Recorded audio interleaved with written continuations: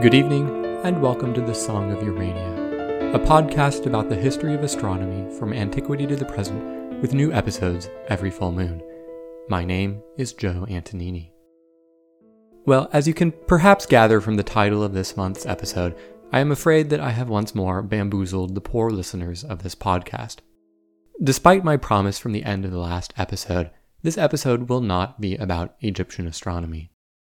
As I was researching it, I found that most of the book-length treatments are fairly old at this point, going back to the 50s and 60s. However, one of the leading experts on Egyptian astronomy, Juan Antonio Belmonte, has a new book coming out on Egyptian astronomy at the beginning of May, so I figured it would be worth postponing my episode on Egyptian astronomy for a few months to wait for his book to come out so I can use the latest research and so that you, dear listeners, can get the most up-to-date story. So, what will I be talking about instead? This month I wanted to talk about the oldest astronomy we're aware of, the astronomy of the Paleolithic and Neolithic. But before we really get into it, I want to take a step back and give you a high-level outline of where I'm planning on going over the course of this podcast. So far, we've looked at the astronomy of the cultures of the ancient Near East and Mediterranean, the Babylonians, the Greeks, and the Romans. And as I mentioned, we'll get to the Egyptians in due time, but what I would like to do next is cover the rest of the ancient world. My plan is to very loosely follow the expansion of mankind out of Africa. So after learning about Paleolithic and Neolithic astronomy in this episode, we'll then look at the astronomy of sub-Saharan Africa, followed by the astronomy of India, then the astronomy of China and East Asia. Then we'll move south to the astronomy of Southeast Asia, followed by the astronomy of Oceania. After that, we'll cross the Bering Strait and look at the astronomy of the pre-Columbian Americas, in particular the Mayans, whose astronomy was one of the most sophisticated of all the ancient cultures. And by now, of course, wise listeners of this podcast should know to take any grand plans that I lay out with a grain of salt. So we'll see what actually happens, but that's the plan for now. In terms of chronology, these episodes will flip back and forth across the centuries much more than we may have become accustomed to. In my treatment of Greek astronomy, we were able to go roughly chronologically from the Archaic period, starting around the 8th century BC, up to Ptolemy in the Roman period in the 3rd century AD. But across the globe, different cultures flourished at different times, so we'll be ranging from the prehistory of 100,000 years ago to the 16th century AD, and on occasion somewhat beyond. One other caveat I should mention is that while I would like to devote as much time to each one of these cultures as I did to Greek astronomy, it may not be possible in most cases. I may be able to come closer for some than others, but unfortunately, whether or not a culture developed writing makes a tremendous difference in the amount of surviving material available to discuss. We saw that even with the Greeks, who left behind a tremendous written record, we had to do a lot of speculation and cross-correlation to make up for the huge number of missing texts. When studying cultures that left no written record at all, our understanding necessarily becomes much, much more speculative. Once we've worked our way around the globe, we'll pick up the thread to modern astronomy once more by transitioning from the end of antiquity to the early Middle Ages with the rise of Islam in Arabia in the 8th century. From there on, our focus will be largely Western, at least until we get to the 20th century, when cultural contacts between the West and the rest of the globe deepen to the point that the forefront of astronomical research becomes a global rather than a purely Western project. Needless to say, this whole affair should keep us all occupied for the next few years to come. Okay, with that broad overview of where I want to take the podcast, let's get back to the topic of this episode.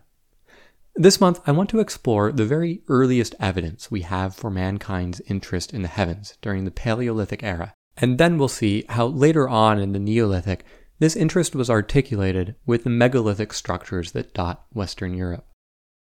Now, before we get into any of the concrete evidence we have for early humanity's interest in astronomy, it's worth outlining how we know what we know about it, as little and speculative as it is.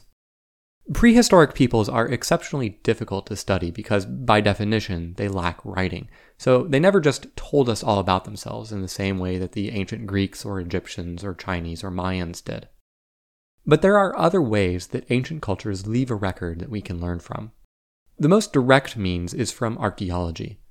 This can be in the form of the impressive monuments that some cultures built, like the pyramids of Egypt or Stonehenge in Britain, but smaller, more quotidian artifacts like pottery, arrowheads, axes, and so forth are also an extremely valuable record.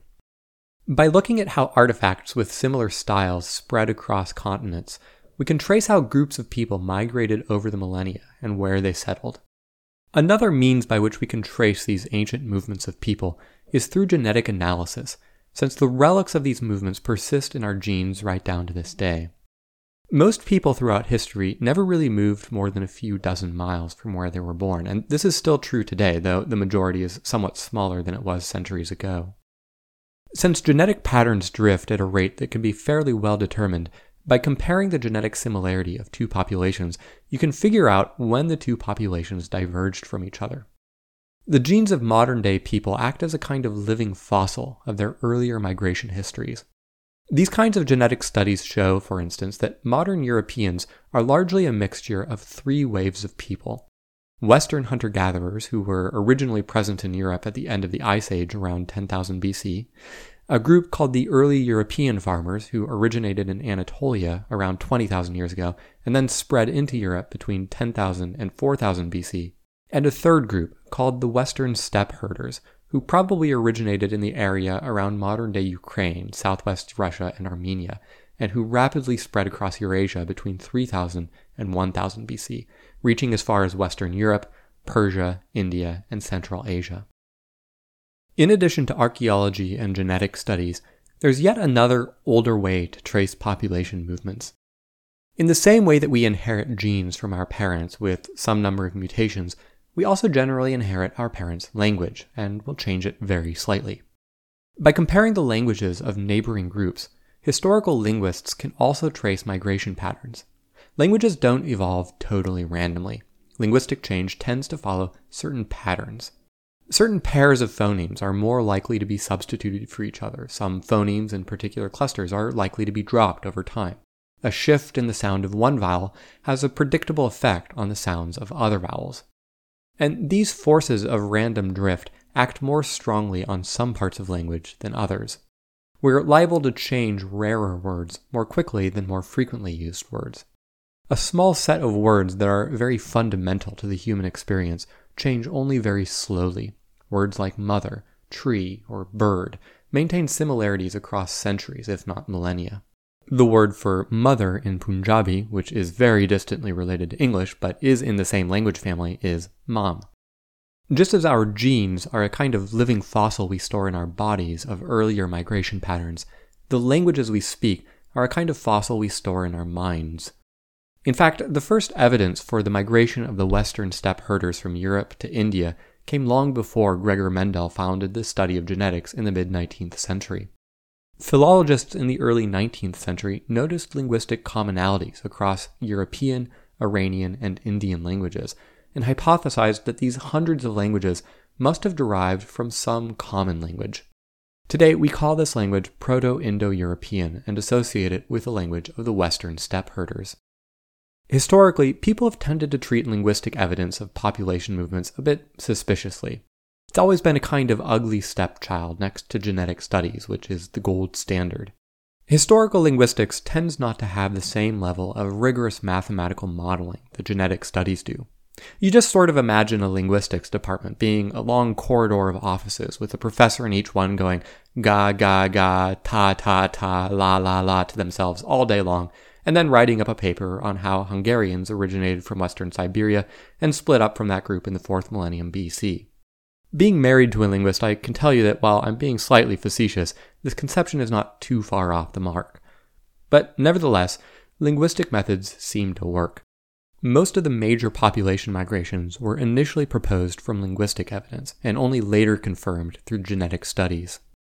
It's from linguistic evidence in the Proto-Indo-European language that we can see some of the early interest in astronomy of the Western steppe herders. I mentioned in an earlier episode that in English the word month is etymologically connected to the word moon and menstruation. But this connection is not unique to English. It appears generally throughout the Indo-European language family. This suggests that the identification of a time period associated with the cycle of the moon and a connection between the length of this cycle and the menstrual cycle goes all the way back to the Western steppe herders of the Neolithic era.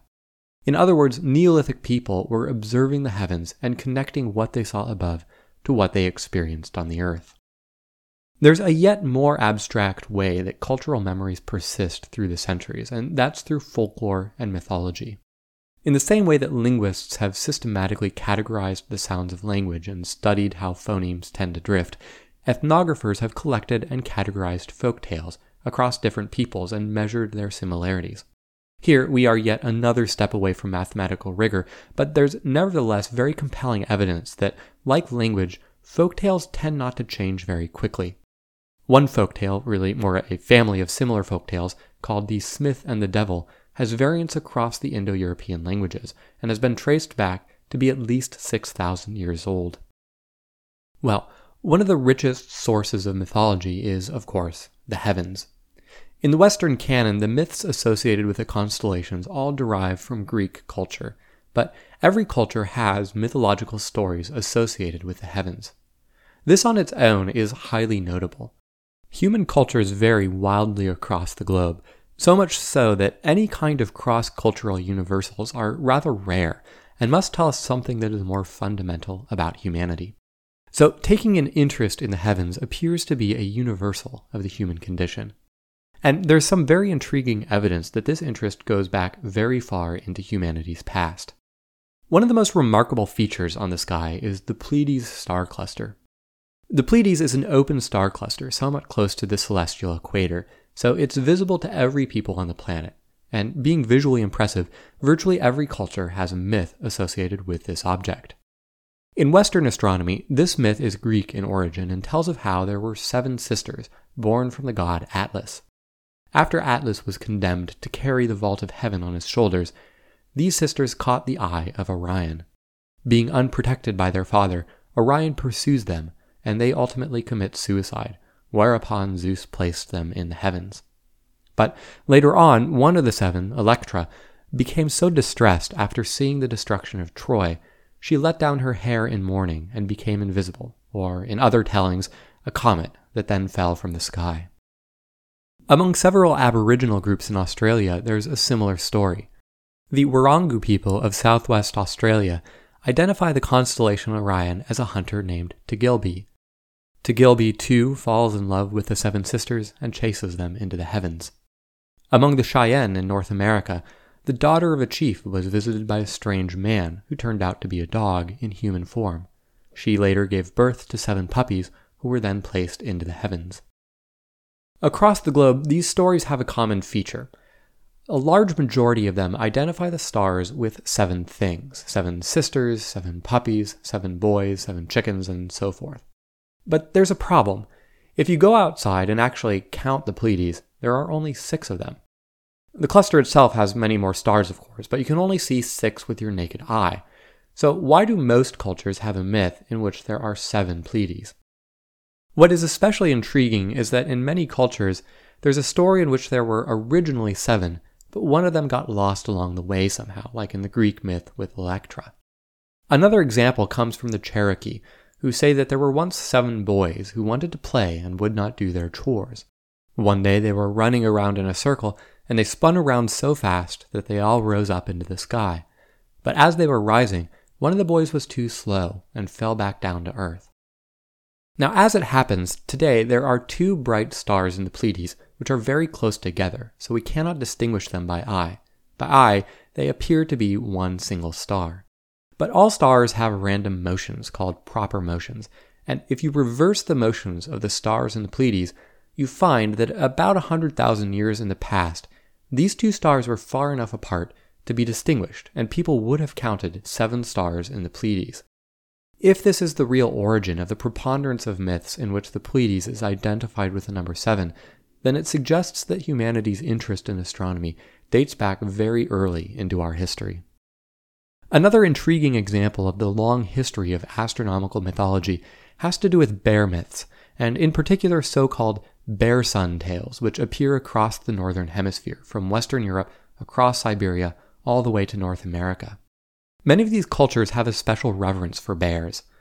People have been awed for millennia at the strength of bears and their ability to go months through the winter without any food or water, and many groups have even claimed that they are descended from bears.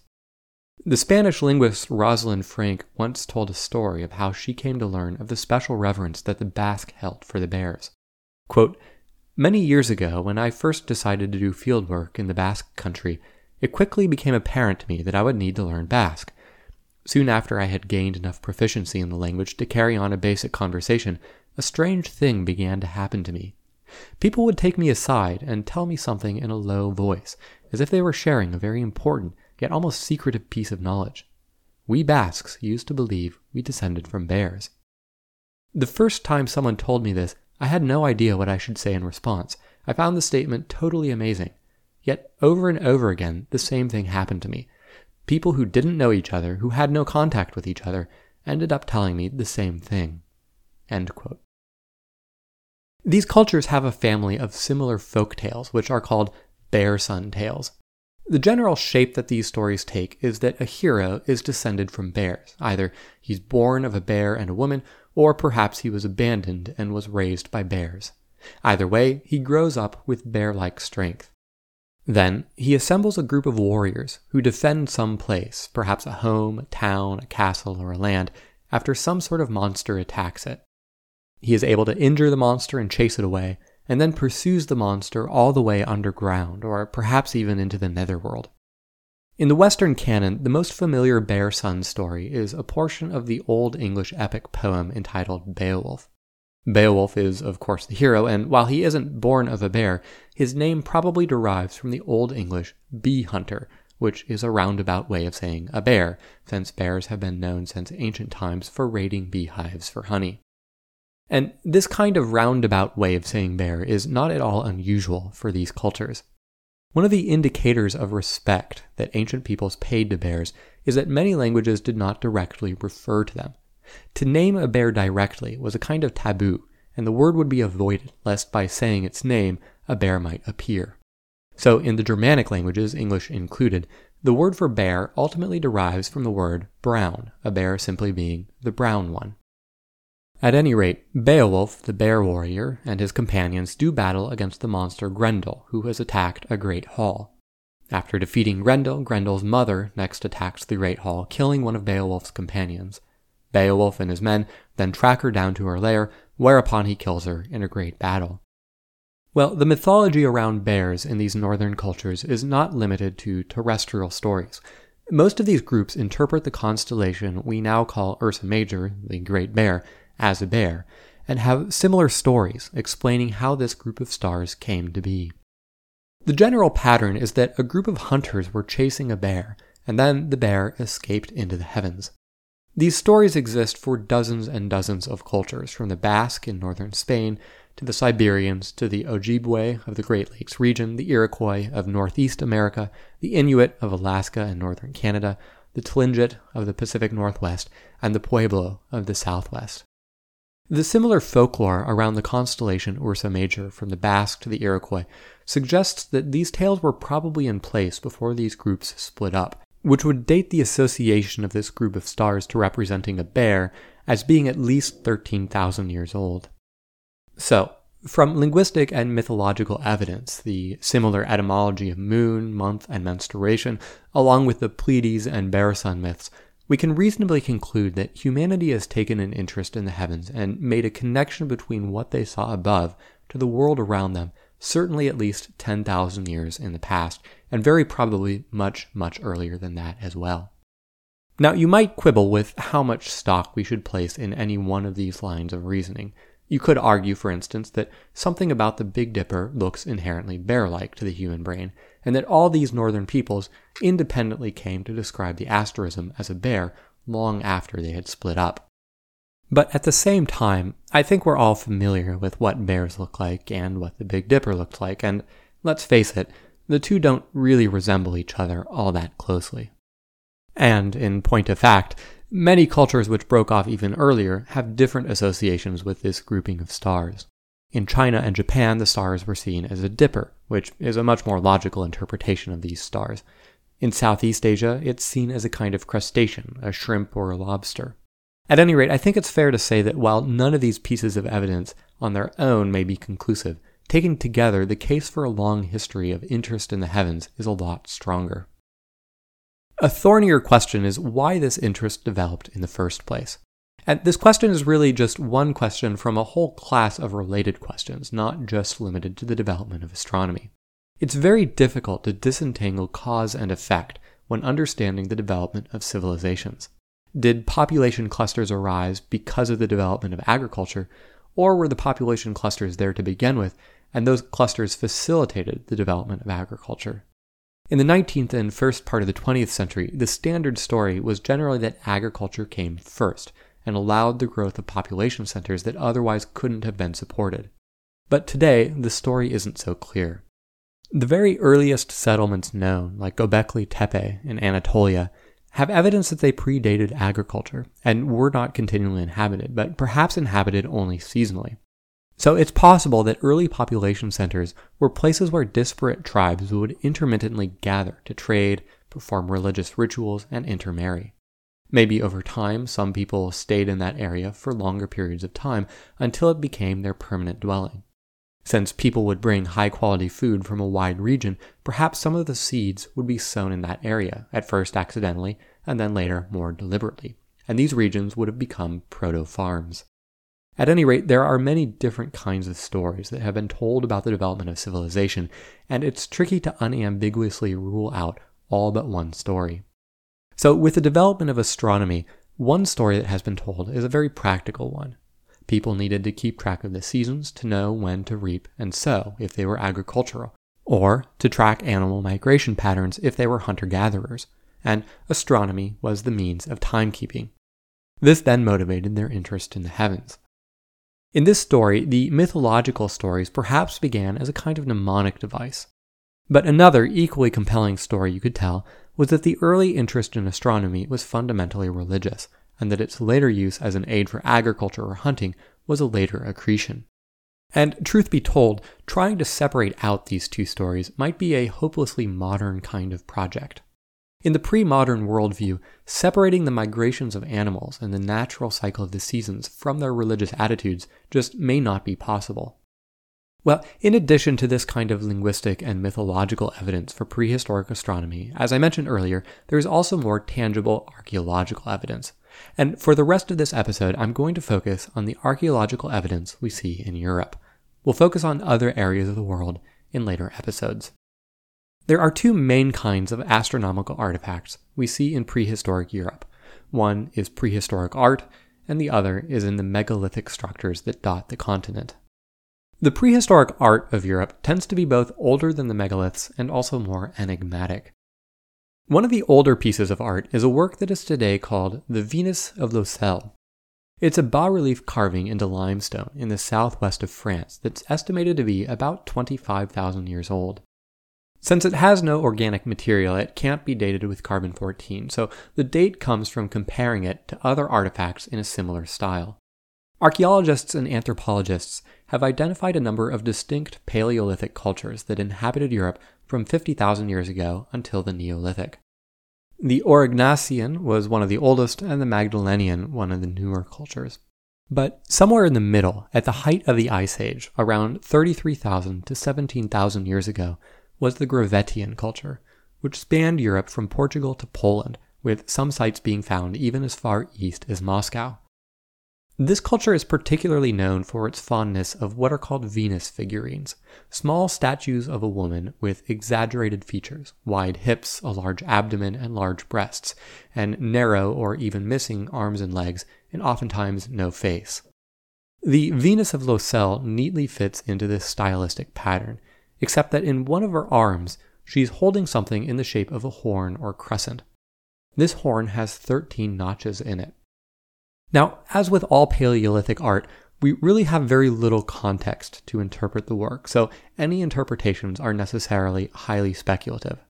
But at least one interpretation is that the crescent shape she is holding is suggestive of the crescent of the moon, and the number 13 would then correspond to the number of months or menstrual cycles in a year.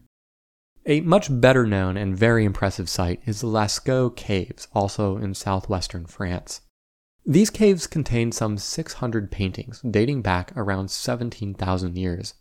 They mostly depict large animals, bulls, bison, an ancient relative of cows called aurochs, and so forth. But intriguingly, some of the animals additionally have dots nearby. One of the most suggestive of these is a bull who has a cluster of 6 dots above his shoulder, along with a cluster of dots on his face.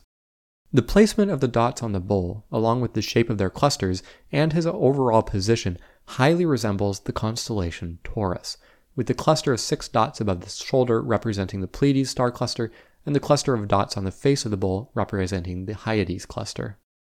But most intriguing of all in the Lascaux caves is a set of paintings in a deep shaft separated from the rest of the complex. These paintings are much more difficult to get to and seem to have been in a kind of holy of holies, which suggests that they may have had a special status.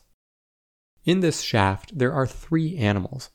On one wall, there is a rhinoceros on the left and a bison on the right. On the opposite wall is a horse. Beneath the tail of the rhinoceros is a cluster of 6 dots in 2 rows of 3.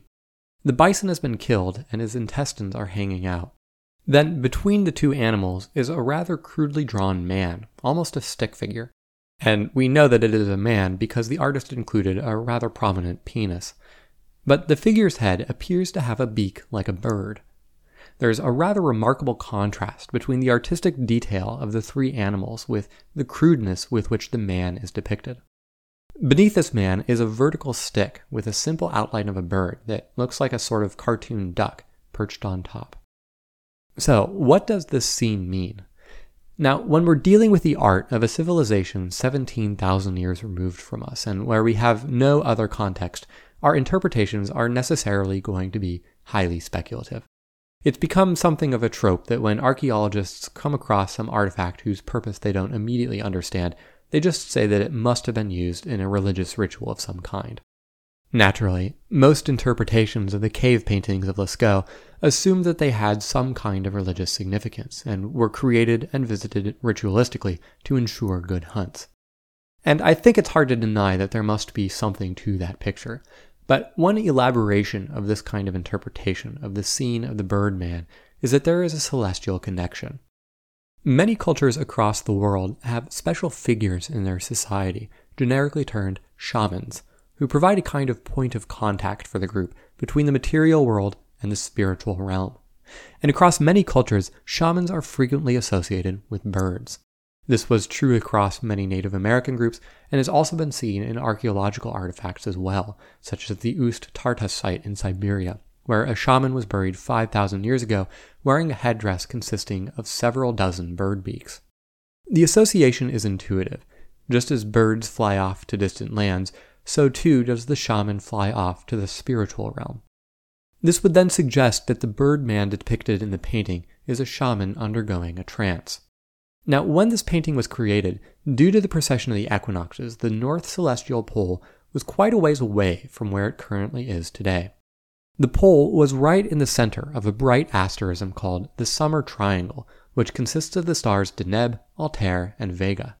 Deneb and Altair are the brightest stars in the constellations Cygnus the Swan and Aquila the Eagle, and both of these constellations fairly reasonably resemble birds. So the thought is that this painting may have depicted the heavens. The shaman has entered into the spiritual realm of the heavens. The vertical stick with the bird on top represents the pole of heaven about which the whole structure revolves. Then, the 3 animals represent large constellations arrayed about the pole. The horse would correspond to the modern-day constellation of Leo, the rhinoceros to the modern-day Taurus, and the bison to the modern-day Capricornus. Well, some of you may find these interpretations intriguing, but it's fair if others of a more skeptical bent don't find them entirely convincing. So let's turn now to another set of artifacts where the celestial connection is somewhat more solid. These are the megalithic structures that appear throughout Europe. These structures have been known to locals who lived around them down the centuries. They're often hard to miss, but apart from some folktales around them, they were largely ignored. They only seriously began to be studied in the 19th century.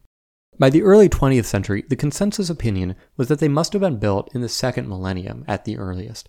The idea was that it was known that civilization had developed in the Fertile Crescent sometime in the 4th millennium BC, and these structures were too technically sophisticated to have been built independently. So the local cultures had to wait for the cultural knowledge of how to construct megalithic structures to diffuse from the Near East out to Western Europe. It was only with the development of radiocarbon dating in the middle of the 20th century that it became clear that many of these structures predate the civilizations of the Mesopotamian by several millennia. These structures are associated with the transition from the Paleolithic era to the Neolithic era, when there was a large-scale transition from a nomadic hunter-gatherer lifestyle to a more settled farming or herding lifestyle. Now, there are some 30,000 megaliths throughout Europe alone, so I'll have to limit myself to talking about a few of the more prominent examples, along with some general characteristics that these structures share. Broadly speaking, there are 3 kinds of components in megaliths. The simplest of these is what's called a menhir, and consists of a single standing stone. Now, while a stone just sitting there doesn't seem all that impressive, many of these stones were quite large, weighing several tons and originating from many miles away. Transporting the stone and setting it upright required tremendous effort. And in many cases the stone was dressed, that is to say, it was smoothed, and some stones were even decorated with carvings. The second kind of component of a megalith is a dolmen, which consists of 2 stones or 2 rows of stones standing upright slightly apart from each other, and then a third stone, usually much larger, lying flat on top of them. The third component of megaliths is called a henge, and consists of a ditch carved into the earth enclosed by a bank, and oftentimes with a ring of stones in the interior. A megalith may have just 1 or all 3 of these components. Now, before getting into a couple of examples, it's worth dwelling a little bit on what kind of an astronomical connection we're looking for in these structures. By and large, this connection has to do with the orientation of the structure. For instance, if the structure had some kind of axis that was exactly north-south or east-west, this would be strong evidence that the structure had some kind of astronomical significance.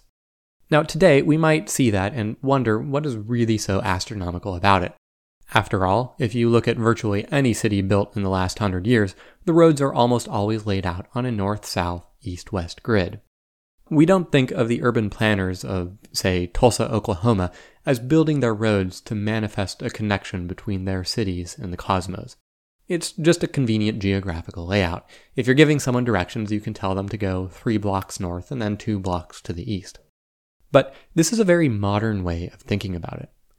After all, the notion that the cardinal directions, north, south, east, west, are inherently geographic presupposes a heliocentric model of the universe, or at least one in which the Earth rotates on its axis. But prehistoric peoples had no such conception. The directions north and south had nothing in particular to do with the Earth. It was an exclusively astronomical association. North was the direction around which the stars rotated at night, east was the direction that the sun rose in the morning, and west was the direction that it set. So if we see any alignments of megaliths along cardinal directions, we have to understand that this represented an astronomical orientation. Now, in practice, we actually find that alignments along the east-west direction are relatively rare. Although the sun rises generally in the east, it only rises precisely due east on 2 days of the year, the 2 equinoxes. But as we saw in our tour of Greek astronomy, measuring the dates of the equinoxes is relatively challenging compared to measuring the dates of the solstices. With the solstices, you can simply mark where on the horizon the sun rises or sets. The summer solstice occurs when this point is furthest north.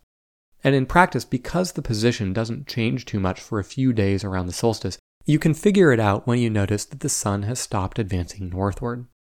But unless you've already marked out what direction is east and west, it's hard to figure out when the equinox is with too much accuracy. And marking the east-west direction accurately is a difficult task on its own, and would probably require a gnomon to trace the path of the sun in the sky. So what we find in the megaliths is that orientations tend to be toward the point on the horizon where the sun rose or set on the solstices, rather than the equinoxes. Now, if we're trying to understand the astronomical connection of megaliths, there are 2 ways we can go about it. One is on a case-by-case basis. If we see a structure with a precise alignment towards a direction of astronomical significance, like the position the sun rises on a solstice or equinox, we can generally assume that there must have been some astronomical connection for this structure. The second way is statistical. If we collect many similar structures, we may find that relatively few of them have a precise astronomical alignment. But in aggregate, there may be a clear preference in orientation. There are, for instance, hundreds of similar dolmen structures in southern Spain and Brittany. Few are precisely oriented towards a solstice or equinox, but 185 out of 201 are aligned between east and south. The odds of this clustering occurring by chance are vanishingly small, and in several cases the exceptions seem to prove the rule. One structure, called Dolmen de Menga in Andalusia, is a passage tomb whose entrance is not oriented in this southeasterly direction. But if you stand in its corridor and look out, you find that you are looking at a rather remarkable rock outcrop in the distance that bears the striking resemblance of a giant head lying on the ground and looking up at the sky. So in this case, the builders seem to have chosen an unusual non-astronomical orientation due to the unique geological features of the area. By the late Neolithic, around the time of the development of polished stone axes, say around 3000 BC, a new kind of megalithic structure starts to appear, particularly in western Britain, which are called stone circles, probably the most famous being the stone circle at Castlereagh. As you might infer, these are a collection of standing stones in a rough circle, usually around 30 meters across, with around 30 stones. Incidentally, these circles are somewhat flattened, which might initially seem to suggest that they were built a little haphazardly. But most of these stone circles are flattened in a similar kind of way, which suggests that the shaping was deliberate, though what the meaning of this shape was is unclear. In addition to the stones that form the circle, there are often two rows of stones attached to one part of the circle that form a sort of entrance corridor into the center of the circle. Generally, these entrance corridors are roughly oriented towards the east. A lot of work has gone into studying the orientations of pairs of stones in the circle, drawing a sort of chord across the circle. In some structures, like Castlereagh, there does seem to be some intriguing alignments towards, for instance, the position of sunrise on the cross quarter days, that is, the days halfway between the solstice and equinox. And even more intriguing, there are potential alignments with the position of certain moonrises, known as lunar standstills. As I've mentioned before, the orbit of the moon is inclined with respect to the ecliptic, so sometimes the moon is further north of the ecliptic and other times further south. Once a month it reaches its northernmost position, and then once a month it reaches its southernmost position. These events are called lunar standstills. Due to the roughly 18-year precession of the lunar orbit, the maximum or minimum declination of the moon changes by about 10 degrees, and when this excursion reaches its maximum value, it's called a major lunar standstill. At high latitudes like northern England and Scotland, the major lunar standstill can be quite an impressive affair. We're all familiar with how surprisingly large the moon can look when it's low on the horizon. At these high latitudes, when the moon is at the southern portion of a major lunar standstill, the moon rises very close to due south. This means that it travels in a low arc, skirting the horizon, making it appear extremely large the entire time it is up. So we tend to find stronger evidence for these kinds of lunar alignments in the megaliths of northern England, where the major lunar standstill would have been more visually impressive. Well, we can't talk about European megaliths without bringing up the one everyone knows and loves, Stonehenge. Stonehenge was built in an area that had long been inhabited, at least since 8000 BC. But it isn't really a single structure. Instead, it was built in three main phases. The first phase did not really bear much of a resemblance to what we think of when we imagine Stonehenge today. Around 4000 BC, a henge was constructed, a ditch and an earthen bank, about 3 kilometers long and 100 meters wide, and burial sites were placed nearby. Nearly 1,000 years later, a circular ditch was dug about 2 meters deep and 110 meters in diameter. The earth removed from this ditch was mounded to form a circular ring on the inner edge of the ditch. Then, around the area, are 56 pits, about a meter in diameter, which were used for cremation and burial. About 500 years later, the third phase of construction began, and this is when stones get introduced, and Stonehenge as we imagine it really started to take shape. Now, where the builders of the various megaliths across Europe got their materials varied. In the case of many dolmens, the builders probably built the structure around the large capstone so that the rock did not have to be transported anywhere, just lifted vertically. But many other megaliths show evidence that their rocks were transported from miles away. But Stonehenge is really quite remarkable because during the initial stages of this third phase of construction, the culture responsible for building it transported 80 stones from about 150 miles away, each stone being about 2 meters tall and weighing about 4 or 5 tons. It was long thought that this task was far too monumental for a Neolithic civilization, and that instead these stones must have been found much closer to the Stonehenge site, deposited there by glaciers at the end of the last ice age. But the main issue with this theory is that the builders would have had to have used absolutely every stone in the region for this structure, because no isolated stones exist. Nevertheless, one of the principal mysteries of Stonehenge is just why the builders went to so much effort to obtain these particular stones and put them in this particular place, along with the more technical question of just how they managed to accomplish this feat. These 80 stones were arranged in 2 concentric rings with an entrance on the northeastern side, along with a pair of stones outside the entrance called heel stones. Then, a few hundred years later, a second set of 30 stones were moved into the inner circle, and an additional 30 stones were balanced in a ring on top of the 30 standing stones. This is when Stonehenge took the iconic form you conjure in your mind when you imagine Stonehenge. The stones from this phase actually came from quite a bit closer, and were only transported from around 30 miles away. Within this innermost ring, the builders arranged another set of stones in a horseshoe shape, whose mouth faced the entrance to the complex. These are the largest stones in the entire structure, with the biggest being more than 7 meters in height. Presuming that Stonehenge served a religious function, this horseshoe would have acted as a kind of holy of holies.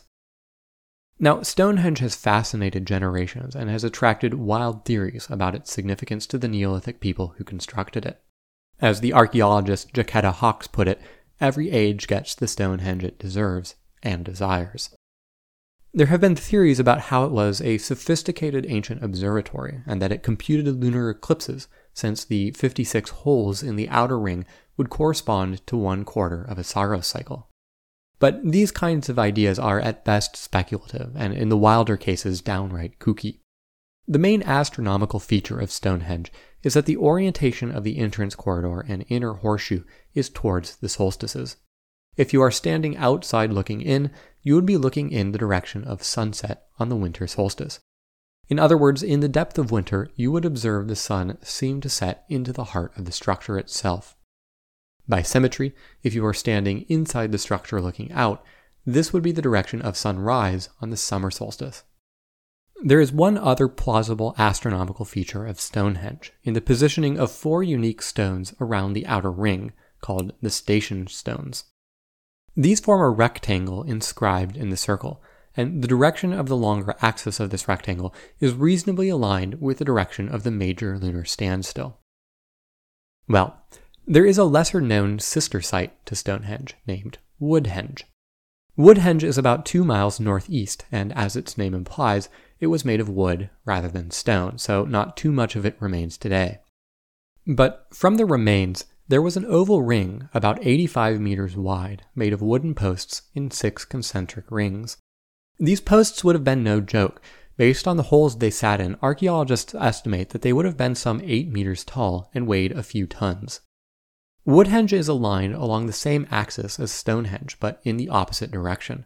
So if you were standing outside the structure looking in, you would see the sunrise on the summer solstice seem to come out of the structure. Stonehenge and Woodhenge also differ in the fossil remains present. There's a large quantity of butchered pig bones around Woodhenge, which suggests that great feasts took place there. But Stonehenge instead contains human bones. The picture that emerges is that these two structures complemented each other, with Woodhenge being a place of the living and Stonehenge being a place of the dead.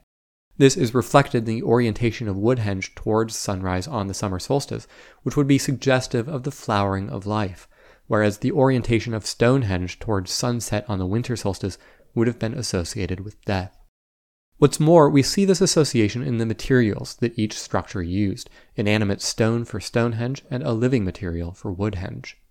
And in fact, this kind of association is not unique to the Neolithic. There are groups in Madagascar, for instance, that continue to build megalithic structures right down to this day, and they have the same association of wood with living and stone with dead.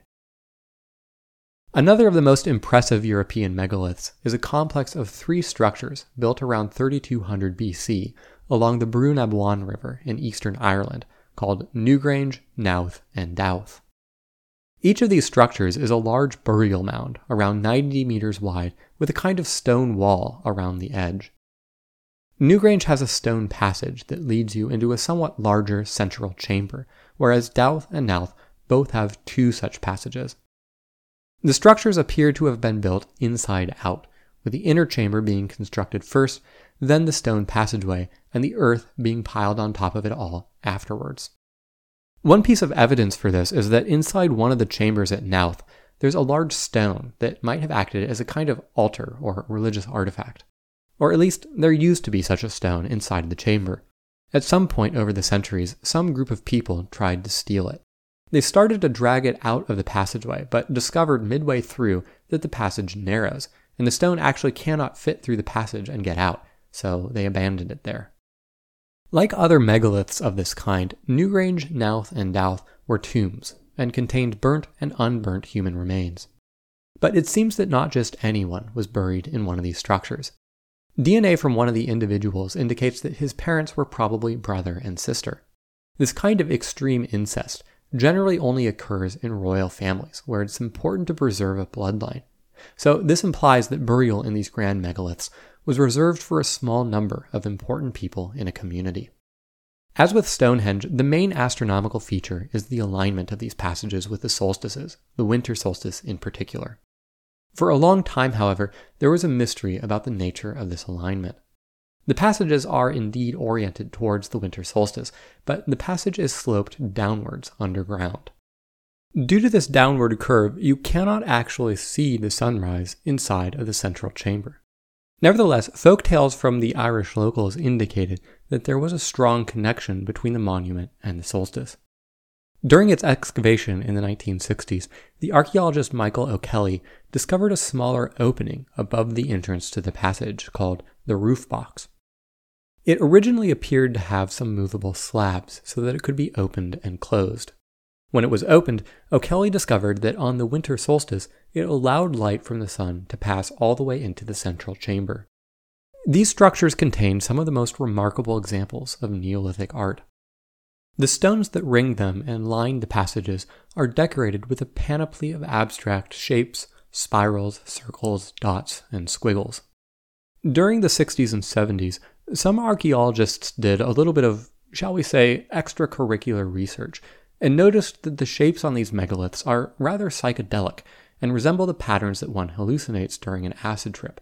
And so they suggested that perhaps these shapes were inspired by the patterns that shamans saw during their hallucinogenic trances. But one of the most intriguing set of inscriptions is at Knowth, where there is a stone with a set of 29 crescents and circles. Now, anytime you hear the number 29, your spidey sense should immediately tingle, since this isn't a random number. It's the number of days in a synodic month, the time from full moon to full moon. So this set of crescents and circles may have been one of the earliest lunar calendars. Incidentally, this is not the only potential lunar calendar on a megalith. There's also a passage tomb in Brittany called Gavrinus. Like many other megaliths, the passage is oriented towards the direction of the winter solstice, but unlike many other megaliths, the tomb is lavishly decorated. There are 29 stones along the sides of the passage, and the slabs are decorated with what appear to be shepherd's crooks, with 29 of these symbols on the left side and 27 on the right. Once again, your spidey sense should tingle. 29 is the number of days in the synodic month, and 27 is the number of days in the sidereal month. More speculatively, there are also 19 other curved snake-like symbols, and 19 is the number of years in a metonic cycle. Incidentally, one of the interesting features that Gavrinus shares with Newgrange is that many of the stones appear to have been reused. Some of the slabs have decorations that were facing away from the passage into the earth so that they were hidden from view, and these decorations appear to be broken off partway through. The carvings on one of the slabs can be matched up with another broken slab in a separate megalith a few miles away. What probably happened here is that the builders of Gavrinus scavenged the material of an older nearby megalith, but were careful to hide away any prior carvings so that they would not mar the aesthetics of the new work. Gavrinus is not the only example of Neolithic builders scavenging material from earlier megaliths. There is an extremely large stone originating from Locmariaque in Brittany, which is the largest known in a megalith, originally over 20 meters tall and weighing about 330 tons. Originally, the stone was decorated with geometric patterns, but at some point the rock was broken up into 4 pieces, probably deliberately. These pieces were then transported a few miles to several separate sites. The original decorations were turned inwards to hide them from view, and new decorations were carved onto the other side. Evidently, these structures were constructed prior to the formation of historical preservation societies. The last megalith I'll mention is further south, and is actually a set of megaliths on the island of Minorca, one of the islands of the Balearic Islands in the Mediterranean near Spain. As I mentioned towards the beginning, the early theories of the development of megaliths were that these structures originated in the Fertile Crescent, or maybe Egypt or India, and then spread west to Europe. But the megaliths of the Mediterranean come much later than the megaliths of the British Isles and Western Europe. Around 1000 BC, hundreds of megaliths were constructed on the island, including dozens of structures which are called taulas. These are stylistically quite different from the megaliths seen on the continent and the British Isles. They consist of a sort of oval or rectangular column with a rectangular stone laid on top. The taulas are almost all oriented to face south, which indicates that they had a clear astronomical connection. What the precise connection was is unknown, but one intriguing theory is that around the time they were constructed, at this latitude, the stars Alpha and Beta Centauri and the stars of the Southern Cross were just becoming visible due to the precession of the equinoxes. These stars are all very bright. Alpha Centauri is the 3rd brightest star in the night sky, and they form a fairly compact and eye-catching cluster. The people of Minorca may have noticed the emergence of this new cluster of bright stars appearing low on the southern horizon and oriented their megaliths towards these new stars. But again, as with all these Neolithic cultures, all we can say for certain is that they must have constructed these megaliths with an eye towards the heavens, because the orientations are much too frequent and much too precise to have been due to chance. But trying to interpret the meaning behind these orientations is a highly speculative enterprise with the archaeological evidence we have available. Well, with that, we'll leave Europe behind us for some time, and next month turn to the astronomy of sub-Saharan Africa. I hope you'll join me then. Until the next full moon, good night and clear skies.